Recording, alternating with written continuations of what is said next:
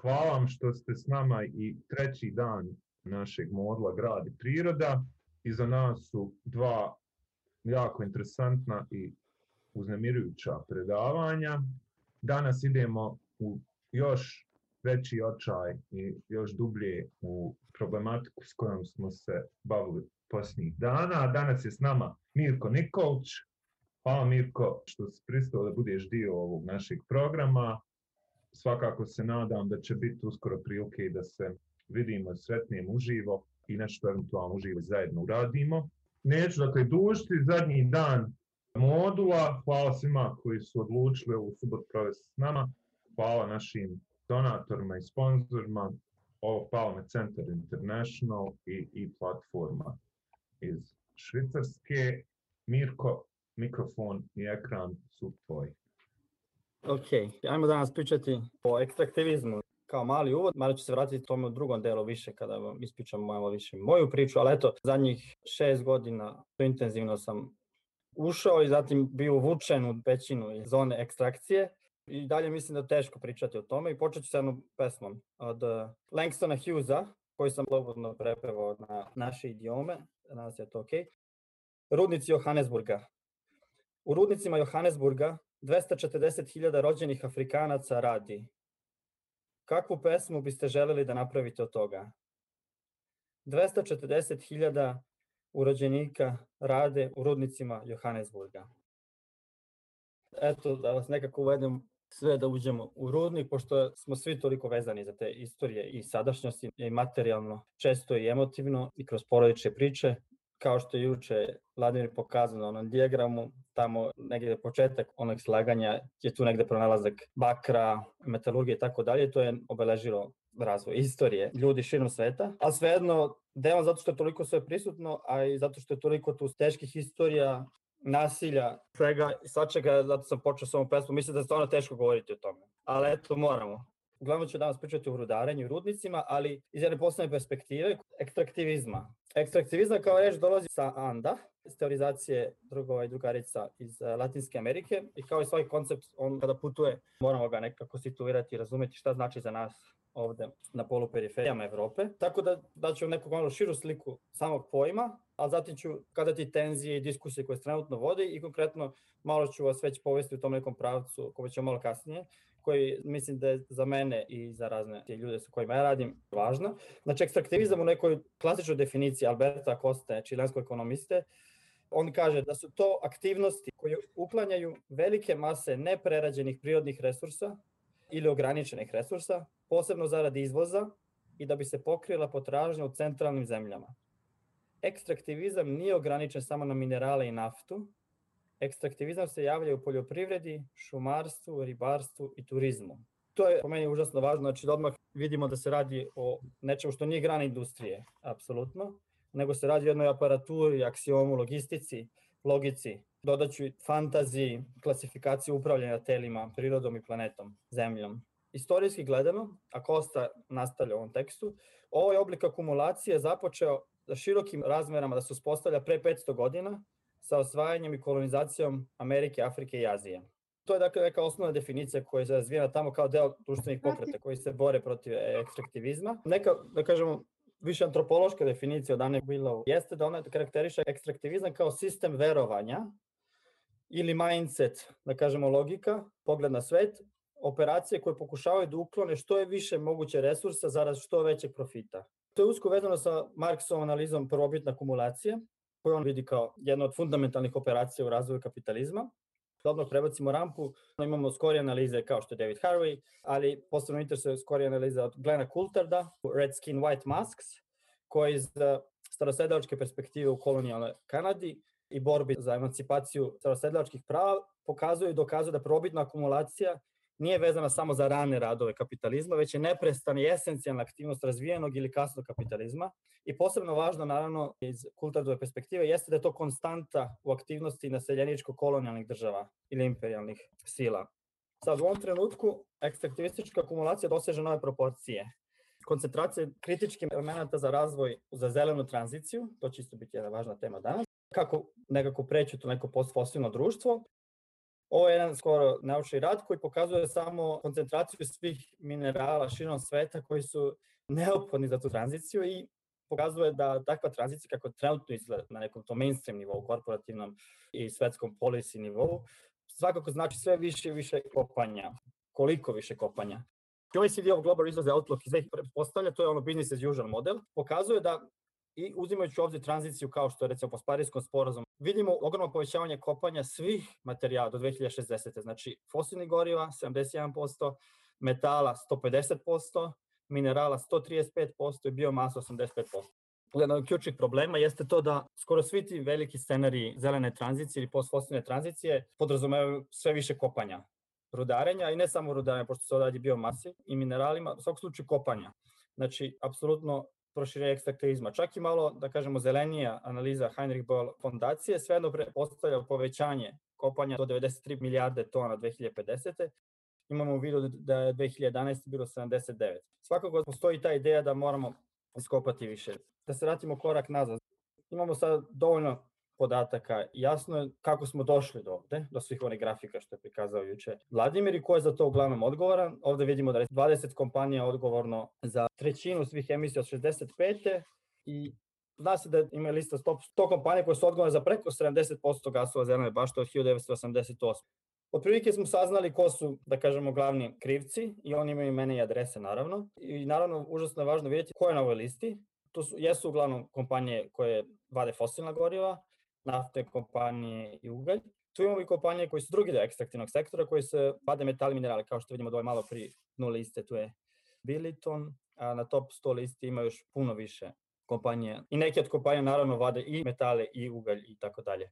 Tako da to isto užasno važno vidjeti, znači trenutno navoda klimatski pokret sa razlogom se fokusira za njih 20 godina, naravno i duže, na ugalj i naftu, ali ceo deo tog kompleksa, neizostavni deo tog kompleksa jeste vađenje metala i minerala. I tako je bilo od početka razvoja moderne rudarske industrije i tako je ostalo do danas. S tim što ono što sad vidimo, zbog toga što je prerazvijeni deo sveta otkrio globalno zagrevanje i donekle se internalizovalo saznanje da moramo da smanjimo. To jest, taj deo sveta mora da smanji emisije i cela planeta. Znači, predlog za zelenu tranziciju jeste naravno prelazak na obnovljive izvore energije i na, recimo, električne tipove transport i tako dalje. I to se planira sada. Konkretno na nivou Evrope sada, ono što se dešava, konkretno zadnjih 15 godina, ali sad poprima apsolutno dramatične razmere, da je Evropa napravila listu elemenata koja se bavi kritičnim sirovinama. Sirovinama koje su neophodne za opstanak industrije u Evropskoj uniji. Doveli su novi akcijni plan početkom septembra, koji su jasno po prvi put napravili strategiju na nivou Evropske unije kako osigurati pritok tih materijala. Ovo je trenutna mapa tih materijala koje Evropi treba. Ono što je zabrinjavajuće za Evropu je što dobar deo tih materijala, kao što vidite, dolazi iz drugih zemalja. Posebno postoji ta neka zabrinutost, da kažemo, da ne ulazimo koliko je to zaista na papiru, koliko je istinski, da dobar deo tih materijala se proizvodi u jurisdikcijama gde nisu obezbeđene ljudska prava i priroda i tako dalje. I to neki od tih materijala su apsolutno ključni za danas. Ne mogu da ne spomenem ovde drugarice iz Demokratske Republike Kongo, koji već vekovima i danas i dalje proizvode neke od ključnih materijala i da ne idemo dalje, znate otprilike šta se događa tamo na nivou prava žena i dece koje radi i tako dalje. Tako da recimo deo logike Evropske unije u ovom trenutku je ok, s jedne strane moramo imati sve te materijale koji su ovi ovde, otprilike skoro sve kritično, to dosta govori o tom evropskom modelu tehnološkog razvoja, znači tu se radi, to je preko 40 elemenata. S jedne strane, znači ideja da se osigura pravičniji pristup i više fair pristup materijalima koje ne mogu da se proizvedu u Evropi, ali s druge strane, jedna od ideja jeste da se ostvari taj insourcing, to da se rudarstvo vrati u Evropu. Zašto? Dva razloga. Jedan je taj, da kažemo, etičko-moralni, u smislu da možemo u Evropskoj uniji da osiguramo bolja prava radnika i zajednica i bolje se sačuva priroda, jer su bolji zakoni i tako dalje. I postoji još jedan problem, to ima veze s ovim Green New Dealom, jeste kako recimo ostvariti nova radna mesta i tako dalje. Postoji ta ideja da recimo u zonama gde je veliki broj ljudi dalje zapošljen u rudnicima uglja i tako dalje, da se polako ta radna snaga prebaci u ove tako znači zelenu ekonomiju, što će reći ili rudarstvo novih materijala kao što su pre svega litijum, kobalt ili procesuiranje i pravljanje baterije za automobil. To su dve komponente, ali jedan od glavnih elementa taktike jeste da se smanji zavisnost od uvoza i što će reći da se otvori što više rudnika u Evropi.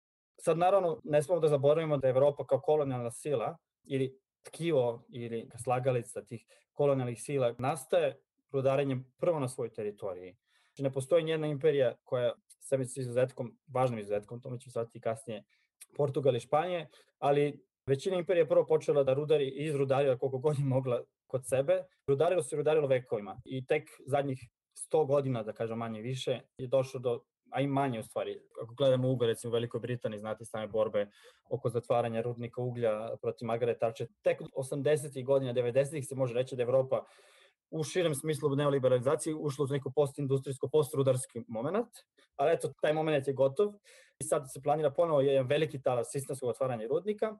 Sad, u ovom trenutku, i to je Evropa i sad uradila svojom novom akcijnom strategijom, znači se finansijski sektor i ekstraktivni sektor okreće velikom brzinom ka rudarenju metala i pravi izlazak iz uglja i nafte, samo što to naravno neće prestati danas ili sutra i taj sektor će se bori da ostane na mapi kao što vidimo u Sjedinjenim Američkim Državama, ali konkretno u Evropi vidimo taj veliki zaokret. Ono što bih želeo da napomenem, zašto nam trebaju svi ti materijali, ovde je vrlo jasno, pošto često su kritike, ok, ako želimo da kritikamo ovaj diskurs, kao zašto koristimo telefone, kompjuteri i tako dalje, naravno da je IT jedan od ključnih elemenata destrukcije planete kroz rudarenje istorijski, ali ova akceleracija koju sad vidimo, to su materijali koji idu za električna kola. Ovaj planirani rast u rudarenju ovih novih materijala, a u isto vreme bakra i gvožđa se zasniva pre svega na pretpostavci do 2050.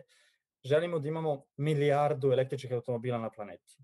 Super, naravno, pošto je naravno ekološki pokret već 50 godina kritikuje automobili i tako dalje i to jesu jedan od ključnih problema našeg ekološkog i klimatskog kolapsa, ali ovo je neka priča koja se nudi na tom mainstream nivou, Bloomberg green priča, to jest greenwashing kapitalizma. Sad, zadnjih 10-15 godina vidimo dinamiku rudarskih bumova širom Evrope. Ovo što imamo ovde je Finska. Neću da odem duboko u to, želim samo da to spomenem, da vam dočaram samo gustinu i snagu s kojim se ovo dešava. Znači, ovo je Finska.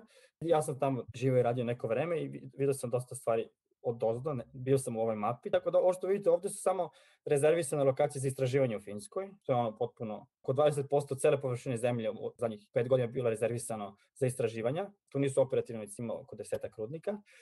Sad, da odmah raskrinkamo celu priču oko cele ideje da je bolje da se rudarstvo vrati u Evropu, zato što mi to bolje radimo, bit će čistije, bit će bolje.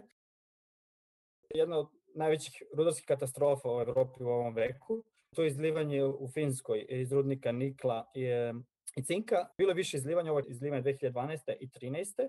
Želim samo da spomenem Talvu i Varu, zato što naučno su otkrili novi način luženja rude mikrobima, koristeći živa tela, iz rude low grade, koja ima vrlo mali procenat nikla, koje se nikad ne bi urudarila, koja recimo u Rusiji se baca, doslovno.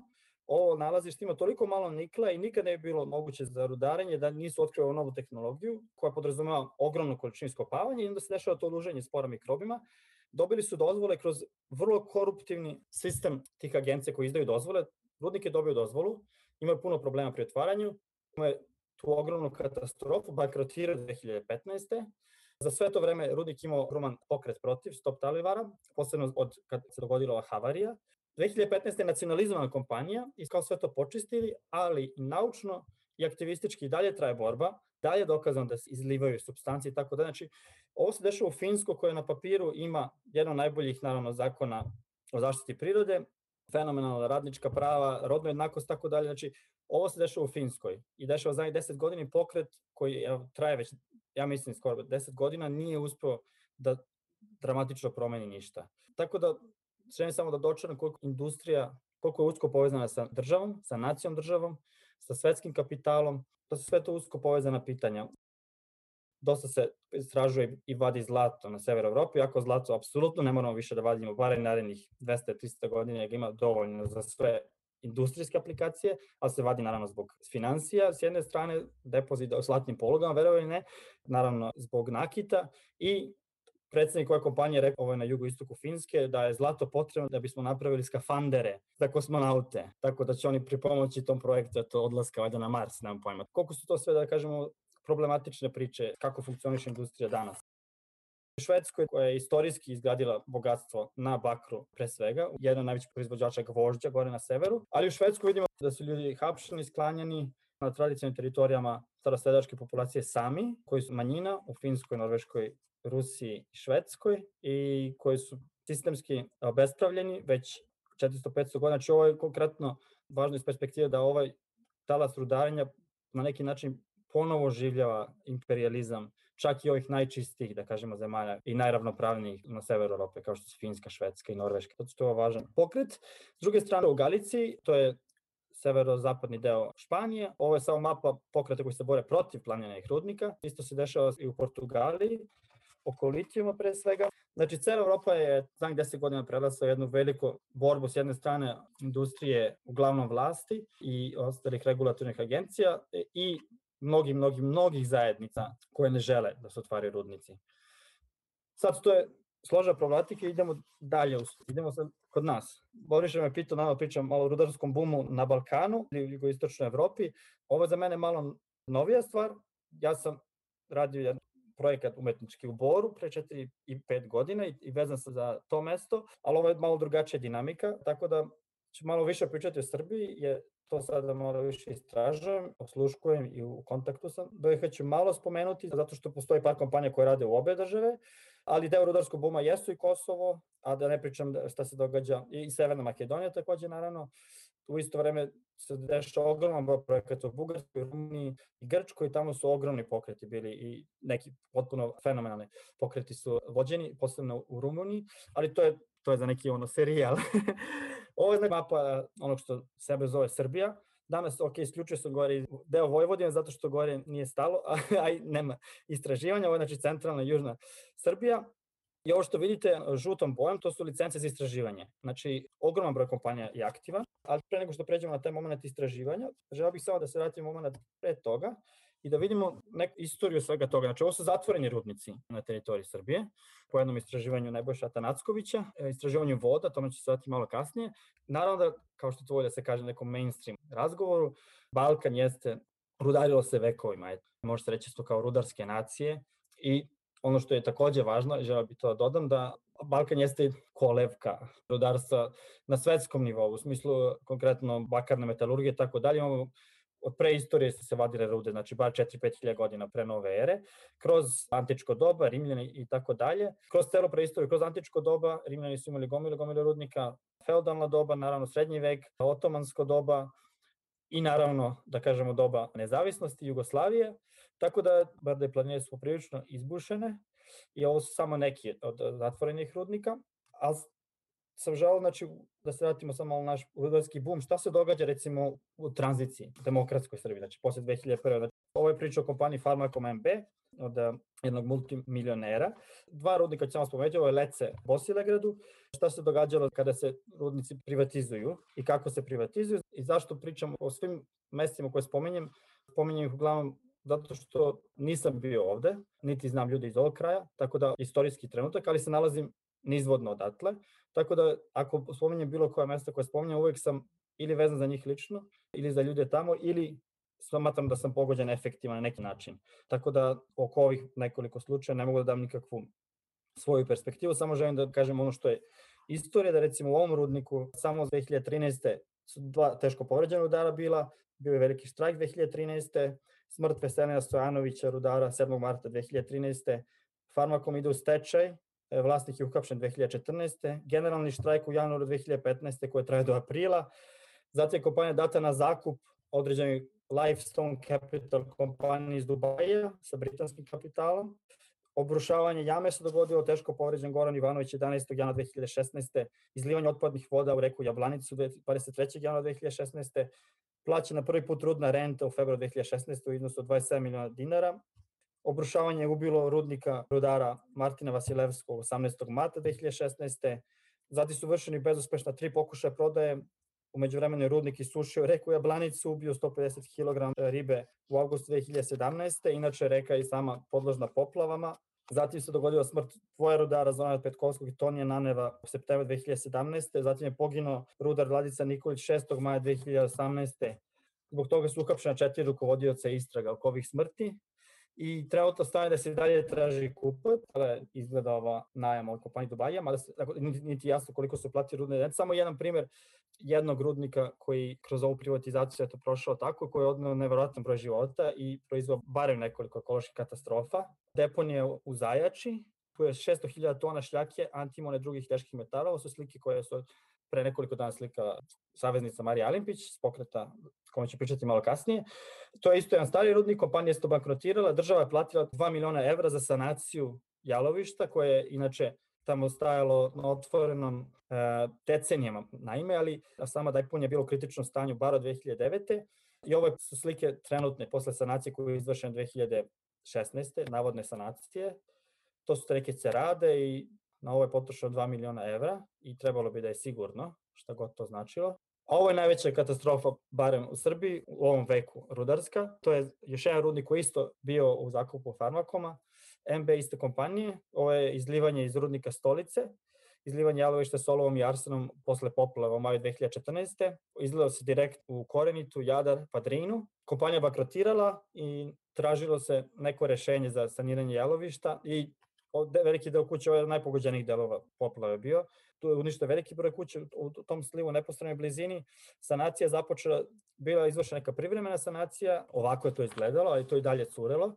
I zatim je prava sanacija počela tek 2 godine kasnije, ali je ona isto kasnila i izvedena je uz pomoć 2 miliona evra iz Fonda solidarnosti Evropske unije. Znači, firma je bankrotirala i rizik je naravno mora preuzme država, nismo imali pare i na kraju plati Evropska unija i to bi trebalo da je sada sređeno.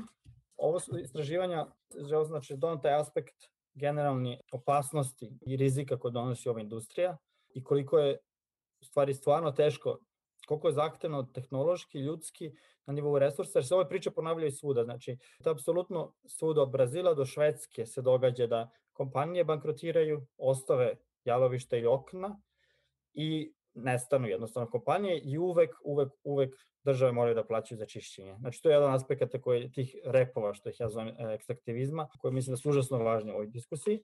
Ovo su neka mapina koje vrši Nebojša Atanacković, Rudarsko-geološkog fakulteta iz Beograda, to je doktorska teza, gde on pokazuje koje su zone rizične, ovo su konkretno rizici za podzemne vode, zbog starih rudnika samo, znači ne aktivnih, samo starih rudnika. Vidite, mislim, isto pola istočne Srbije, cela zapadna, to je isto uvezano s ovim svojim rudnicima i tako dalje, da ne idemo u detalje.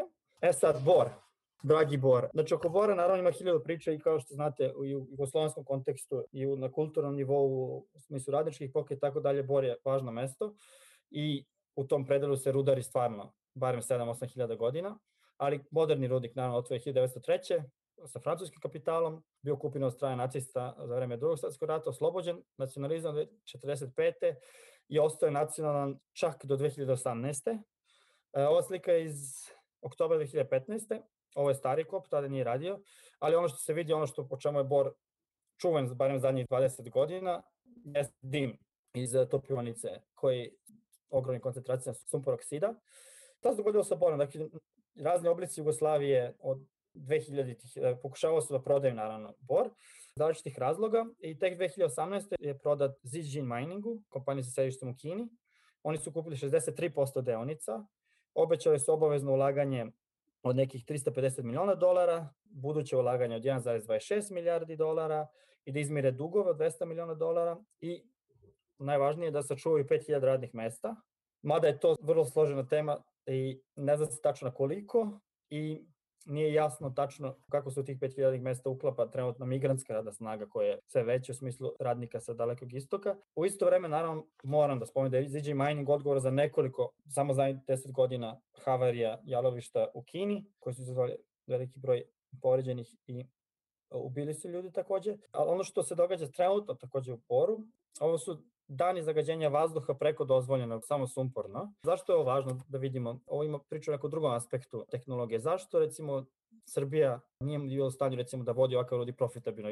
To jeste jedno najvećih nalazišta u Evropi. Zato što, navodno, rudarska industrija zahteva veliko ulaganje i tehnologiju i jedan najveći problem je bila ta topionica koja je bila stara.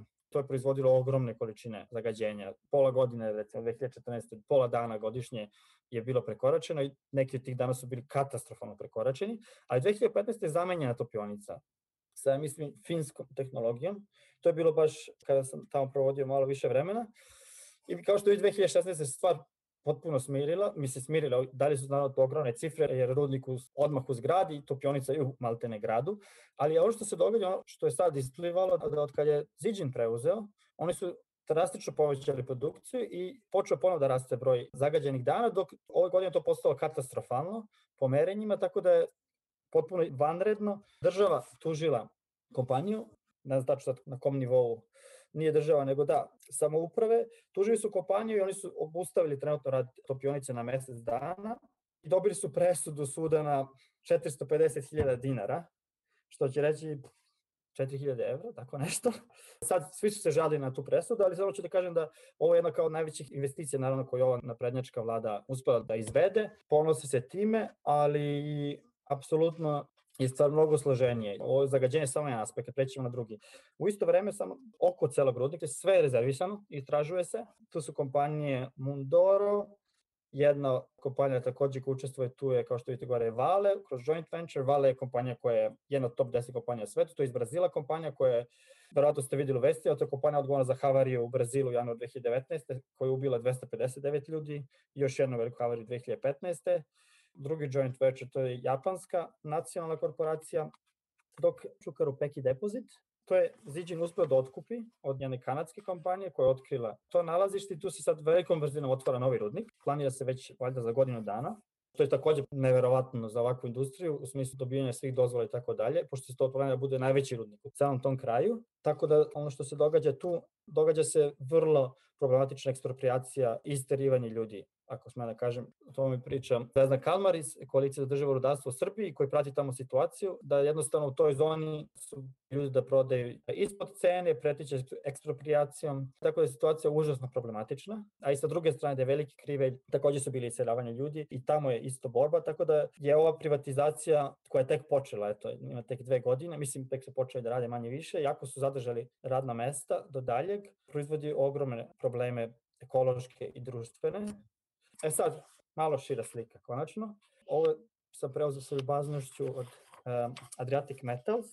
To je njihov plan ekspanzije, ali je zanimljiva mapa zato što vam pokazuje malo više šta se događa sa obe strane Drine. Adriatic Metals je takođe deo tog nekog rudarskog buma kod nas, u smislu da to je jedna od kompanija, tih malih kompanija transnacionalnih, koje vrše velike ulaganje u istraživanje i koje planiraju da otvore rudnike, ali nemaju veliki kapital, tako da verovatno u nekom momentu mogu da neki joint venture sa velikim kompanijama. To je isto jedna od ključnih dinamika ovih talasa istraživanja širom Evrope, da su uglavnom projekti vode od strane juniors, to se zove junior kompanije, juniori, uglavnom iz Kanade, Australije, ali Kanada je centar svetskog rudarstva, preko pola kompanija registrovanih na svetu je sedištem u Kanadi, Toronto i Vancouver, i vezano za različite berze minerala. Tako da ovo je jedna od tih priča, recimo kako je Adriatic Metals, oni najviše sad trenutno guraju Vareš projekat koji je vrlo blizu Sarajeva, ali u isto vreme su uspeli da otkupe, to je izrazno važno vidjeti te dinamike, da su oni otkupili jednu kompaniju koja je isto bila junior, Tetian, baš pre mesec dana i proširili su interesovanja na ovde Raška, to je, da kažemo, jug Srbije, tu isto ima 2 projekta. Tako da to je deo te neke šire priče financijalizacije i spekulacije samog sektora, koji je jedno od ključnih momenta tog rudarskog buma, da slično kao, to će vam biti bliske teme, recimo razvoja gradova, konkretno dinamike gentrifikacije i tako dalje, vrlo slična stvar se događa u rudarskoj industriji, planetarnom rudniku. Konkretno se istraživanja vrše na taj potpuno spekulativan način, da su tu ogroman broj kompanija koje su aktivne, ali imaju vrlo male fondove i doslovno nije poenta ni otvoriti rudnik, nego stvarno poenta imati taj aset koji se preprodaje i prodaje se buduća neka moguća produkcija, među vremenom oni zarađuju pare i zajednice lokalne se drže na nekom stand-by-u često godinama, ponekad i decenijama. Evo samo jedan primjer, isto koliko je sve to uvezano, recimo kako rudarski bum funkcioniše, jeste da apsolutno te kompanije koriste državne fondove često, evropske često, povezane su sa evropskim fondovima u smislu istraživanja, dobijaju ogromne pare od evropske zajednice, često za ta neka tehnološka istraživanja, često. I ono što je užasno zanimljivo ovde, ko je članak Adriatic Metals, je da se oni zasnimaju na neku vrste apropriacije znanja i podataka koje često najčešće nacionalno. U slučaju ova kompanija se hvali da su oni našli slučajno, kad su kupili u Bosni firmu, našli su slučajno gomile stare koje nisu platile, nego su kao naši slučajno tu neko zaboravio i to je sve Jugoslavija radila i to je kao njima omogućilo, stvari dao ogromnu prednost i oni su jednostavno došli do podataka koji su proizvedeni, naravno, koje proizvara Jugoslavija, ili Geološki zavod Jugoslavije. To nije samo kod nas, ovo je naravno izvanredan slučaj da kao našli su i još se hvale oko toga, ali generalno je užasno važno da one sve mape koje se organiziraju pre toga, da su geološki zavodi država u Finskoj, Srbiji i tako dalje, vrše ogromne istraživanja sa naravno državnim parama i da se ti podaci onda daju često, najčešće besplatno kompanijama, zato što je jedan od interesa, jedan od zadataka geoloških zavoda jeste kao podržavanje industrije, ali to je tako na papiru, ali da li mora da bude tako i zašto je tako je ogromno pitanje. Zašto geološki zavod jedne države recimo mora da radi uz industriju? Šta to znači? I to isto ima veze sa konkretnom infrastrukturom akademije i fakulteta koji su isto kod nas barem, a i širom Evrope geološki fakulteti, koliko ja znam su svi državni, sad razmišljam. Znači, ljudi koji uđu u te nauke, na kraju dobar deo ide u ove kompanije i bude plaće, recimo, da je vrši istraživanje od ovih kompanija koje dolaze, ali je užasno važno da ti geološki zavodi privatizuju konkretno ta znanja. To je takođe široka tema, ali ima veze sa rudarenjem podataka i znanja, tome ću možda malo kasnije. I ova druga kompanija, evo samo pokažem važan aspekt rudarenja u ovom veku, koji se vidi da se vrši zbog ogromnog broja otpora, stvari koje su dogodile za njih nekoliko decenija, posebno su važni nekoliko slučajeva iz 80-ih i 90-ih, da ne idemo sa u širu istoriju otpora rudarstva, ali industrija je shvatila neki način da mora da ima to što zovu social license to operate, to jest neku vrstu dozvole društvene da mogu da rade. I ogromne pare se uložu u to da na fasadi barem, najčešće, i to je sad ogromna stvar, da imaju corporate responsibility, znači sigurnost na radu kao ovde, da se kao radi na rodnoj ravnopravnosti, da se oni kao brinu za čak prirodnu sredinu, ali u isto vreme ovo su, eto, da nastavimo to oko tog nekog greenwashinga i generalno celog tog preplitanja države i državnih para sa rudarskom industrijom. Ovo je konferencija, evo već 10. godišnja konferencija u Srbiji o rudarenju. Ovo su ljudi koji pričaju. Zašto je ovo interesantno? Zato što tu vidimo su ambasadorka Australije, ambasador Finske, iako ne jedna finska kompanija ne radi koliko ja znam u Srbiji. Tu je ambasador Švedske, ovo su kompanije uglavnom, neki gradonačelnika, ali ovo je privatno organizovana konferencija. Znači, ima ljudi samouprave, stvarno dosta žena, ali to je isto vama zanimljivo pitanje. Takođe se radi isto o prilično gender washingu. Kad se ode malo niže, onda vidite da su tu uglavnom neka lica koji smo malo više očekivali na nekim konferencijama. Generalno postoji ta da industrija takođe želi da ima i ženska lica, ali kao što i znamo da sama reprezentacija, taj neki liberalni feminizam koji se fura ovde, ne znači da u najvećem broju slučaja, ja još nisam vidio da dovodi do nekih pretvaranja industrije u nešto što ide u feminističkom smeru. Ovo isto, samo da vam pokažem, ovo isto je jedna kompanija koja je aktivna u Srbiji, samo da vam pokažem na čemu se zasniva industrija. Tačno dobro se vidi kako se reklamira, vidite, inovacije su u pitanju, da bi kao sve bilo mnogo čišće, naravno, i efikasnije, sigurnost na radu, ali i kao kompanije prave jače zajednice. I ovo su, naravno, totalno greenwashing, ovo, znači, ovakve slike se vidi sad na svakom sajtu rudarskih kompanija širom sveta, znači gde je rudnik ovde, I ovo mi pomenuo jedan od najbizarnijih fotografija, ovako reklamira jedna kompanija isto Junior Research, ovo je depozit licijuma borona i ovo je fotka kojom oni reklamiraju da je to super stvar, ali pa će izgledati malo drugačije kada otvore rudnik. Mislim da je užasno taj važan moment shvatiti kako ta industrija na nivou diskursa funkcioniše i zašto. Sad bih onda prepustio reč Almi, ko možda nam kaže malo više o jednom slučaju u Bosni, je li tako? Pozdrav svima. Uglavnom, mene je Mirko zamolio zapravo da kažem ponešto o slučaju rudnika, zapravo to je trebao biti rudnik zlata i srebra u mjestu Bakovići koje se nalazi pored Fojnice. Ove dvije fotografije što sam vam u chat poslala, ne znam da li ih možete otvoriti, to je kada sam ja 2017. bila u tom mjestu i pričala sam tada sa Robertom Orozom iz sela Luke koje je isto pored Fojnice i koje je predvodilo i najpoznatiju borbu protiv hidrocentrala u BiH, ja bih rekla, koja je trajala preko 10 godina. Ja sam došla povodom te borbe i povodom njihovog vodovoda koji je izgrađen zajedničkim sredstvima i koji im upravljaju na osnovu zajedničkog upravljanja, ali su me zapravo odveli da vidim to mjesto gdje su planirali praviti taj rudnik, o čemu se zapravo radi. Ja sam malo jutros istražila, ja sam pozvala bila i Roberta da nas ukratko uputi, ali ne može pošto imaju sutra akciju pošumljavanja pa su malo zauzeti. Firma koja se zove BBM je dobila koncesiju da vrši istraživanja, ali ono što je zapravo problematično tu bilo je što je stanovništvo primijetilo da je to malo previše radnji samo za istraživanja, jer su oni napravili i veliko postrojenje i jako puno mašina je prolazilo svakodnevno koje su uništavale lokalne puteve. Lokalna zajednica ništa nije imala od toga. To je izrazito prljava industrija koja zagađuje vodu i okoliš cijeli. Tu se nalazi i zavod za osobe sa određenim invaliditetima i slično, koje su tu smještene i te mašine su sve svakodnevno tu prolazile i u suštini njima nije bilo jasno ako su to pripremna istraživanja kako će izgledati kad se rudnik otvori i u suštini cijela lokalna zajednica je bila izričito protiv tog projekta.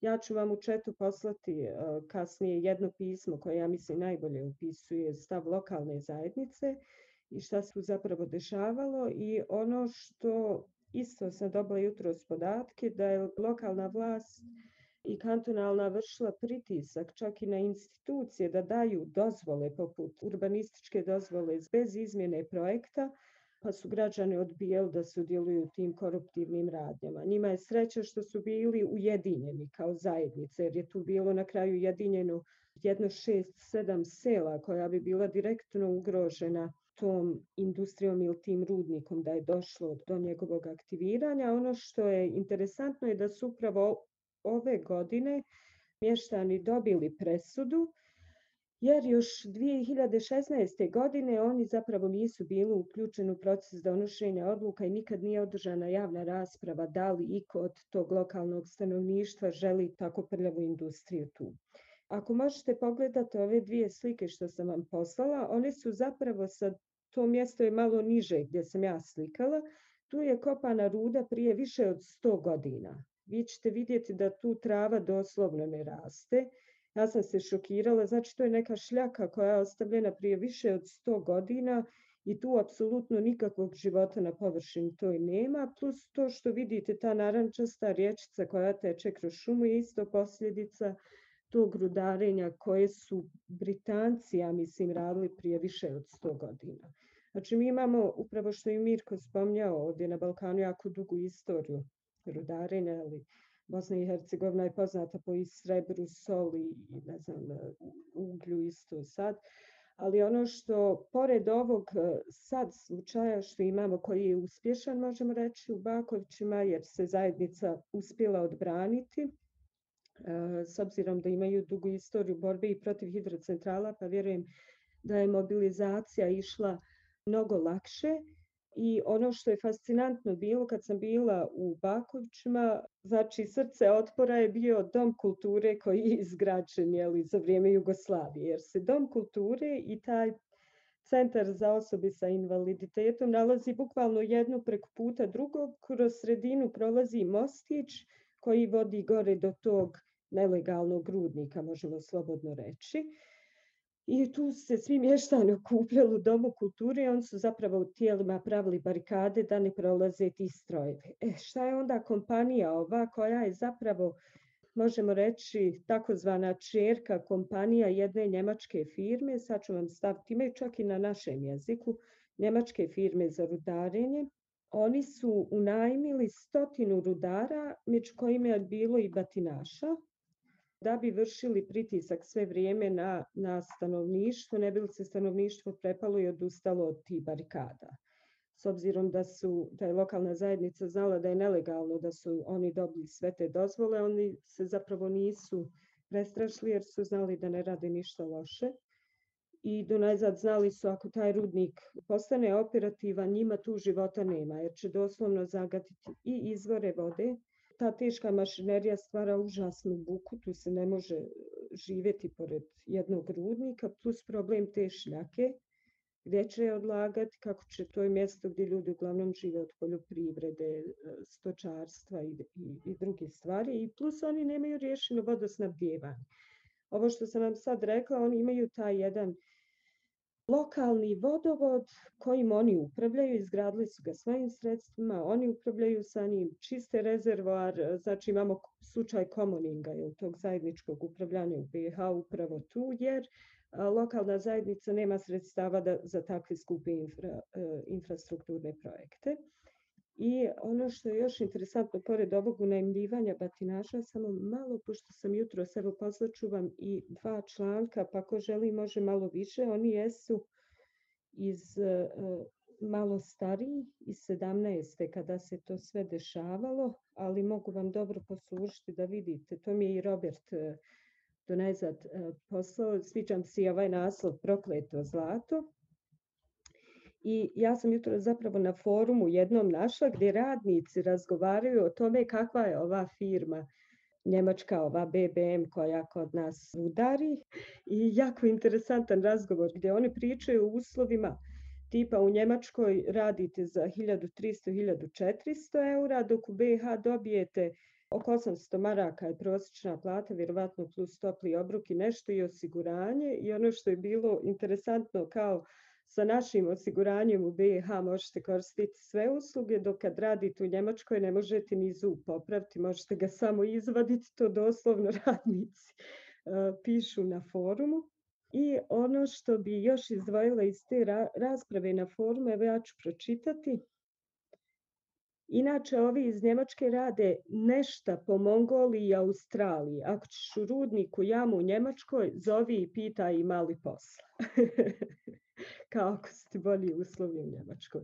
Tako da je vama interesantni su ti putevi kapitala i tog ekstraktivizma o kojem nam Mirko govori. Ono čega se ja najviše bojim u Bosni i Hercegovini, da ono kako Evropa nas vidi, a izgleda da ovi neki tvoji podaci idu u prilog tome, vidi nas kao bateriju prije svega, to je što imamo ovaj boom hidrocentrala i to što nam konstantno govore da moramo još više proizvoditi energije iz obnovljivih izvora, iako mi za svoje potrebe imamo i više nego dovoljno energije.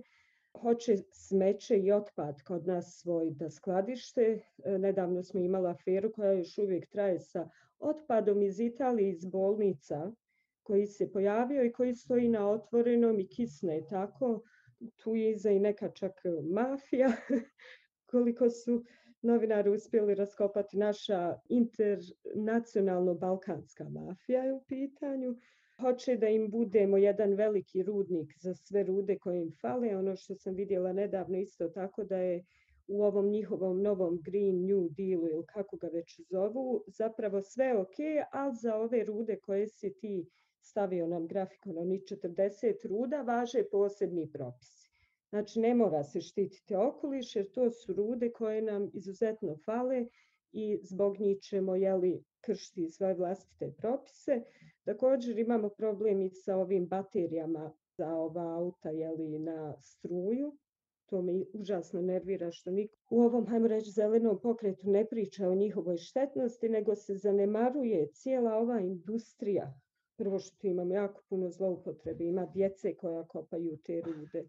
Prljava je za dobiti je uopšte šta ćemo s otpadom od te industrije, da bi tamo neko u Evropi vozio auto na struju, mislio, Bože moj, da doprinosi ekološkoj, zelenoj održivosti planete ili šta god. Tako da na BiH, ja mislim, ali i na Srbiji, na našem regionu će zapravo se vidjeti svo to licemjerje Zapada da bi se on održao kvalitet života koji je sad postigao.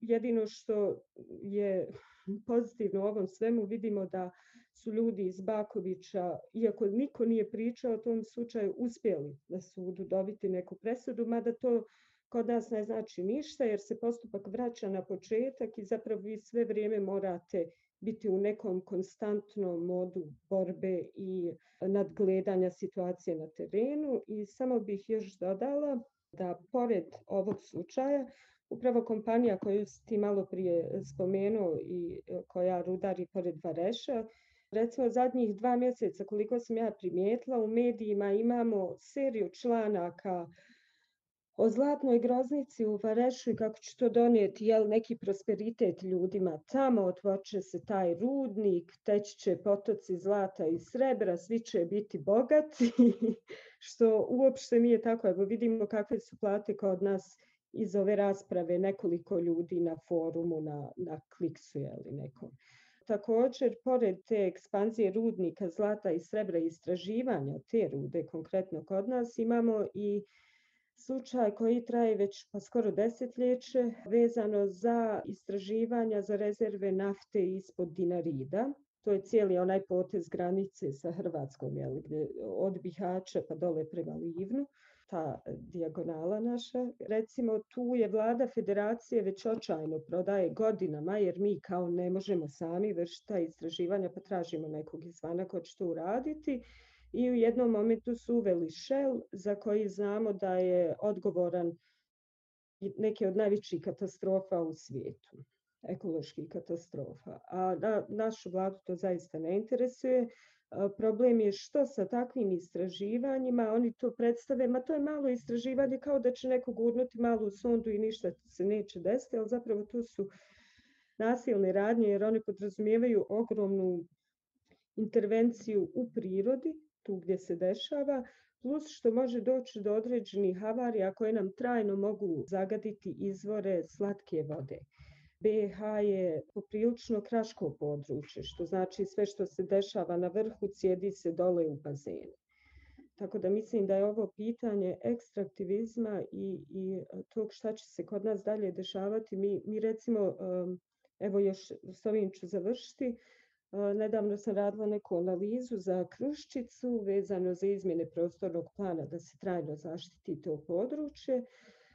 I tu sam u prostornom planu zaštićenog područja planine Kruščica je u jednom dijelu, znači to je zaštićeno područje, ali je ostavljen prostor da se pravi rudnik obojenih metala. Kao što znamo, to je jedna od najprljavijih industrija, jer zahtjeva i puno vode, koja kad prođe kroz taj proces je zapravo otpad s kojim većina tih kompanija ne zna ni šta da radi, a kao što smo vidjeli u Srbiji, mislim da će slično i kod nas se dešavati što se tiče šljake i deponovanja svih tih prljavih materija koje nastaju u toku rudarenja.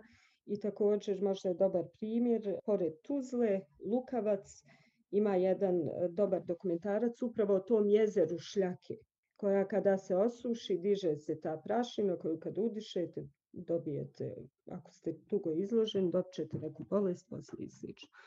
Tako da, mislim, ovo sam vam samo uvela par primjera, nažalost nisam imala vremena da se malo iscrpnije bavim temom, nadam se da će se to promijeniti uskoro, da ćemo malo i ovu temu više obraditi, a evo Mirko kao prvi predavač, mislim da je ovo kao uvod u naše malo detaljnije bavljenje time. Toliko od mene za sad.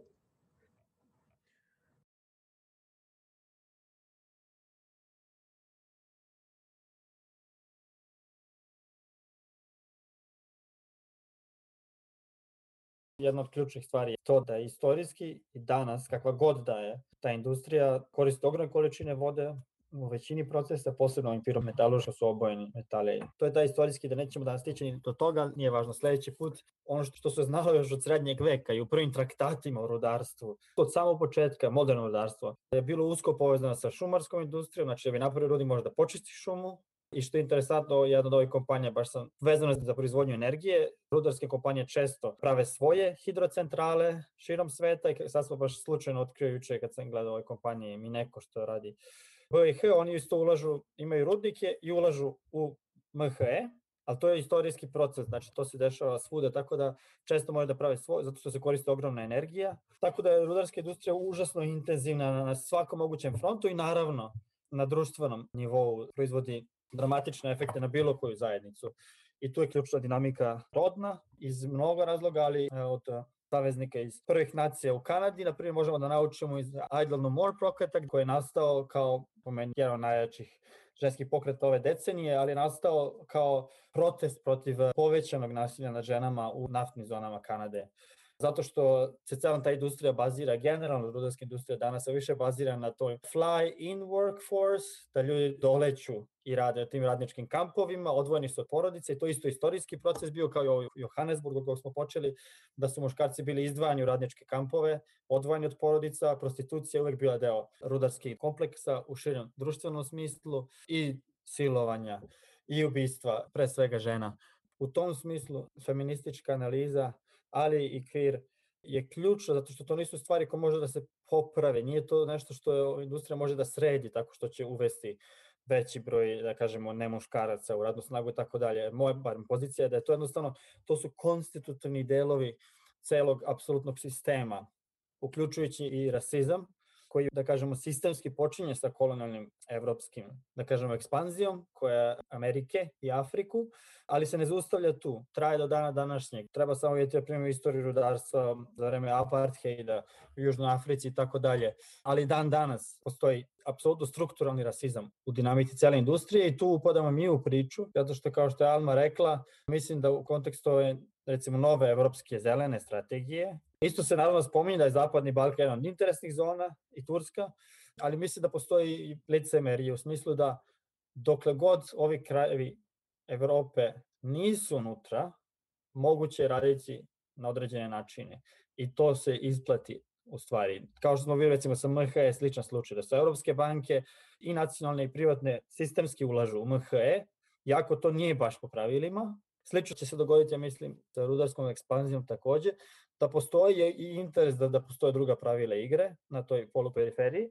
I to se oslikao sa primjeru da, recimo, dobar deo rudnika, ali većina drugih rudnika koji rade, recimo kada bismo mi ušli u EU jednog dana, ti rudnici su postali nelegalni istog dana. Ne čak i da uđemo u EU, nego da se uvede EU River Framework, koji znači da vodni tokovi, ako se gradi neka industrijska instalacija pored ili koja koristi tu vodu, moraju da ostaju u istom stanju kao što su bili pre.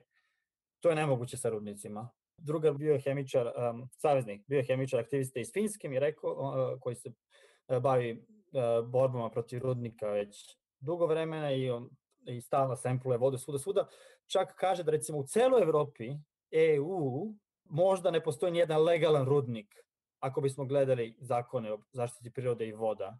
Zato što nemoguće da voda bude ista ako se izbacuje tehnička voda i tako dalje. Tako da je to tako strukturalna stvar i to je jedna problematika dana ekstraktivizma što dotiče sva moguće pitanja i postavlja velike zahteve i zato jeste jedna trnovitih tema i za zelene pokrete, ali baš o tome ćemo sad pričati, da krenemo u tom smeru.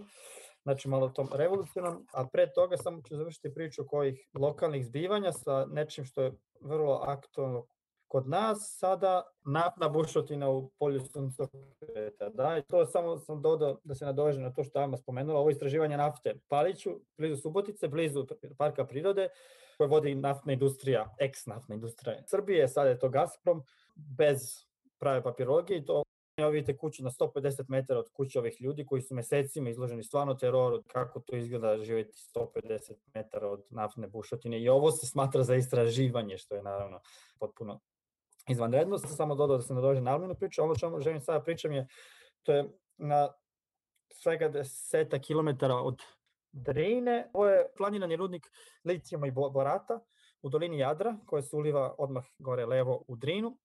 To je između opštine Loznice i Krupnja. Da kažemo, sarađujem sa zaštitima Jadar i Rađevinu koji se bavi ovde, ima još nekoliko pokreta lokalnih i koalicija za održivo rudarstvo takođe. Ovo što vidite su rudna tela, ovo je rudno telo. Jednostavno planira se kopanje licijuma ispod dve reke. Ove reke su već kompromitovane onim izlivanjem Stolice 2014. i generalno ova stara rudarska zona ima i ono jalovište Zajače isto, odmah uzvodno na Koreniti. Planira se deponija tog materijala. Sad, znači, radi se o licijumu i ko to radi? To radi kompanija koja se zove Rio Tinto, koja je na neki način esencija ekstraktivizma, u smislu njihova istorija je sažeto naslova ove knjige koje su napisali pokrete Partisans, Plunder, pljačka. To je britanska kompanija koja je od 1880-ih počela da radi u Andalusiji, Španiji, Rio Tinto otuda ime i zatim to je britansko-australijanski koncern, ime pokreta Partisans, ali to znači People Against Rio Tinto, Zinc and Subsidiaries. Ovo je inače nevjerojatan dokument iz 1991. koji priča celu istoriju kompanije koja je van svakog poimanja, dovoljno samo reći da su direktni krivci za barem jedan građanski rat u Buganvilu, pa sada Papua Nova Gvineja. To je kompanija koja je prve par meseci uništila 43.000 godina staro nalazište aboriđina u Australiji. Znači, to je kompanija koja je radio jedan od najvećih rudnika uranijuma u Namibiji, to je tada bila deo Južne Afrike, za vreme apartheida u koluziji sa sistemom, koja je ilegalno prodavala taj uranijum jer je postala zabranjen. Tada, znači, kompanija koja ima preko 200 ćerki, preko 40 država, ovo iz 91. Znači, ovo iz te knjige.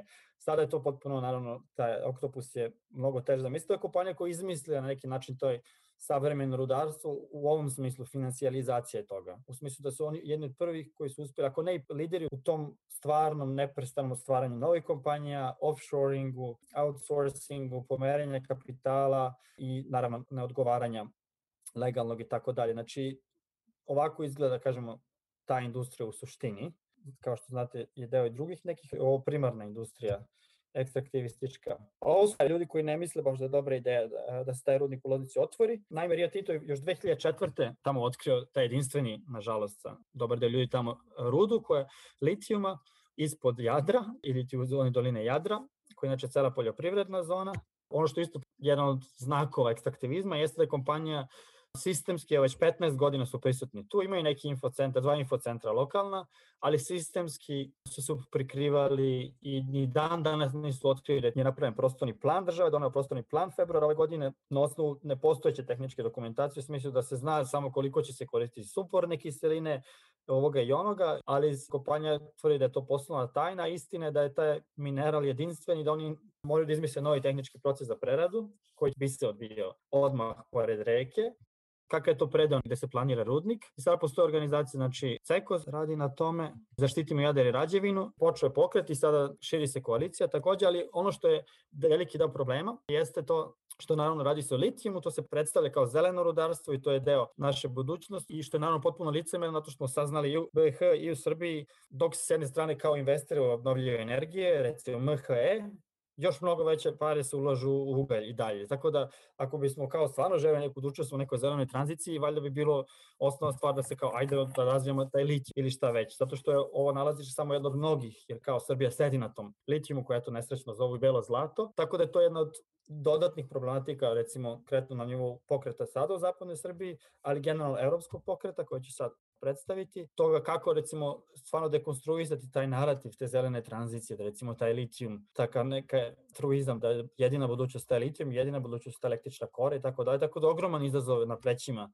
često lokalnih zajednica i nekih pokreta i koalicija. Da pređemo pričamo samo o otporima, koji je domaći zadatak ovakvih pokreta. Znači, s jedne strane su užasno komplikovani i zašto je na neki način antirudarski pokreti stvarno često su u direktnoj tenziji sa zelenim pokretima, a u isto vreme su naravno još većoj tenziji često sa radničkim pokretima, zato što je jedna od glavnih narativa naravno od svih rudnika, posebno u Evropi, jeste da donose radna mesta, često u predele koji su razvijeni sistemski, što je užasno važno naravno, kroz kombinaciju neoliberalnog kapitalizma i država.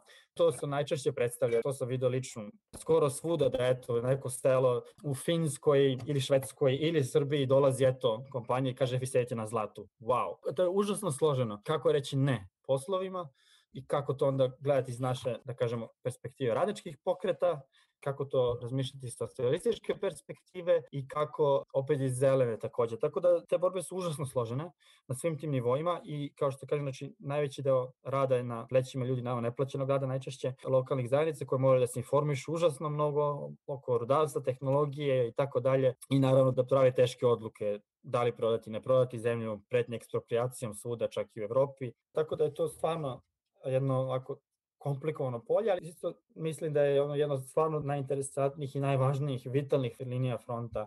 Neko stvarno, da kažem malo u tu revolucionarnu perspektivu premišljanja i stvarno revolucionarno socijalističkog društva, koliko god to izgledalo teško kad se gledaju neki slučajevi. Generalno dinamika rudarskog buma i otpora, jer šta je deo recimo onih otpora koji su najuspešniji, jeste da ne samo da se opiru rudnicima, nego da konkretno stavljaju praksu alternative, što će reći često zbacamo na commons, na zadružništvu, zajednicama, zajedničkim korišćenjem prirodnih resursa i tako dalje. Tako da je to jedna od snaga pokreta u zajednica koje su uspele u isto vreme, znači često pod pritiskom, pod tim ogromnim pritiscima kompanija, nacija država uspore da autonomno, kroz samoodlučivanje i samoorganizovanje, organizuju svoj drugačiji oblik života i da ga povrate ako je bio uništen.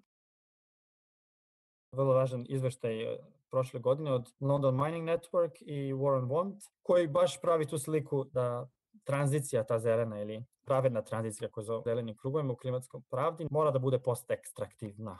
Koji su to zahtjevi post-ekstraktivni i kako bi to funkcionisalo? Sad naravno zavisi puno od geografije i sad postoji naravno ogromne problematike i to mora da se iznese, da se vrati na nepravedne distribucije i bogatstva i resurse i svega na nivou Evrope, ostatka sveta, tako da je ogroman problem naravno, recimo kada se opiramo stvaranju rudnika u Evropi, da li to znači da hoćemo i dalje da koristimo iste stvari, ali da samo stižu naravno iz jugoistočne Azije ili Konga. To su izazovi za policiju za jedno po meni obnovljeno internacionalističko organizovanje i neke organizacije rade na tome, recimo ovo je Yes to Life, No to Mining. To je koalicija koja ima misiju da podrži zajednice pre svega, ali organizacije koje hoće da kažu ne rudarstvu. Šta to znači? Šta znači reći ne? Da u većini zemalja u Evropi i širom sveta ne postoji institucionalno zagarantovano pravo da će se zajednica konsultovati ili ako postoji pravo konsultacije u razvoju ovakvih projekata, skoro nigde ne postoji pravo zajednice da ultimativno kaže ne, hvala.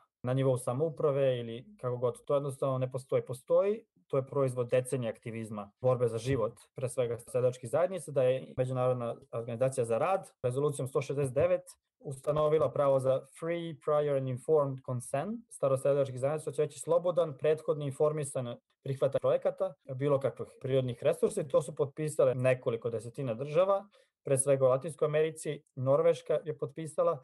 To se odnosi samo na ono što se definiše i to je naravno isto problematična stvar. Znači to mogu da praktikuju samo zajednice koje su prepoznate kao domorodačke, starosedilačke. Svi ti termini su malo, nisu pravedni možda, ali šta znači opet biti priznate? To znači biti priznato od nacija država, to su zajednice koje funkcionišu drugačije, tako da je to, eto, postoji ta ideja, mada i to često ne znači da funkcioniše i pokazano da ne funkcioniše čak ni država kao što je Kanada, da kažemo razvijenim na severu, ali znači o čemu se radi? Radi se znači o potpunom premišljanju toga što znači politika, ekonomija, jednostavno društveni odnosi u smislu šta bi to značilo da zajednice mogu da kažu ne i kako uopšte sprovesti recimo taj slobodan, prethodni, informisani odluku, zato što recimo ono što je karakteristika rudarstva generalno, posebno ovog novog zelenog, tako reći, rudarstva je da ne postoji dovoljno nauke, na primjer, o uticajima na duže staze posebno, zato što je jednostavno to su nove stvari, a i generalno o uticajima na prirodu, tako dalje, tako kako možda postoji recimo informisan odluka. I to je sad deo druge problematike u smislu da tog učešća, saučesništva,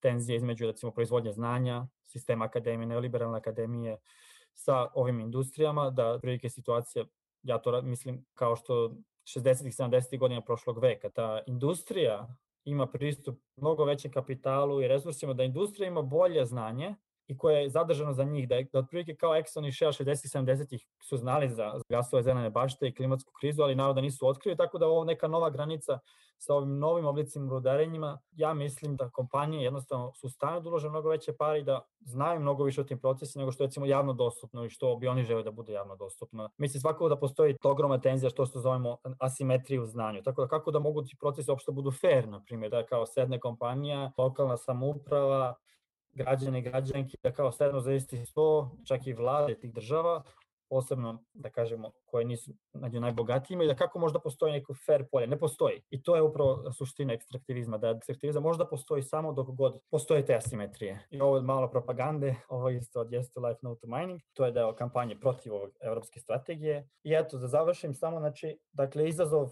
ogroman jeste kako se organizovati zajedno na nivou radničkog pokreta. Naravno da je jasno, ne može se reći da nisu krivi rudari za to, jednostavno kako napraviti izlaz iz tog kompleksa, recimo za pravedan izlaz ili prelazak za sve te ljude koji su deo toga s jedne strane, radnički pokret tim industrijama i u novim industrijama koje nastaju oko ovoga, recimo kao što su reciklaže i tako da toga se nismo dotakli danas i u kontekstu drugih, naravno, organizacija posebno prekarnog rada, zato što isto industrije rudarske sve više zasnivaju na tome i pokreta za očuvanje prirodne okoline, to je kako, mislim da je ovo jedan od frontova da se to stvarno nekako ogroman problem ali u isto vreme naravno je i prostor za organizovanje. To je naravno situacije i veze između ovih različitih pokreta i to je s jedne strane i još jedan ogroman izazov, to je ono saznanje do kojeg sam došao kroz lično iskustvo i razgovore sa ljudima, recimo ovde na severu Evrope i zatim i preko Atlantika, da jednostavno je izazov za socijaliste, za levicu, kako naći način da pričamo sa pokretima starosedelačkim koji se bore za svoju autonomiju. Život znači na severu Evrope, u Južnoj Americi, u Indiji, u Africi, koji se bore za svoje pravo samoopredeljenja, samoodlučivanja o prirodi, resursima, teritoriji, ali koji se ne uklapaju lako u neke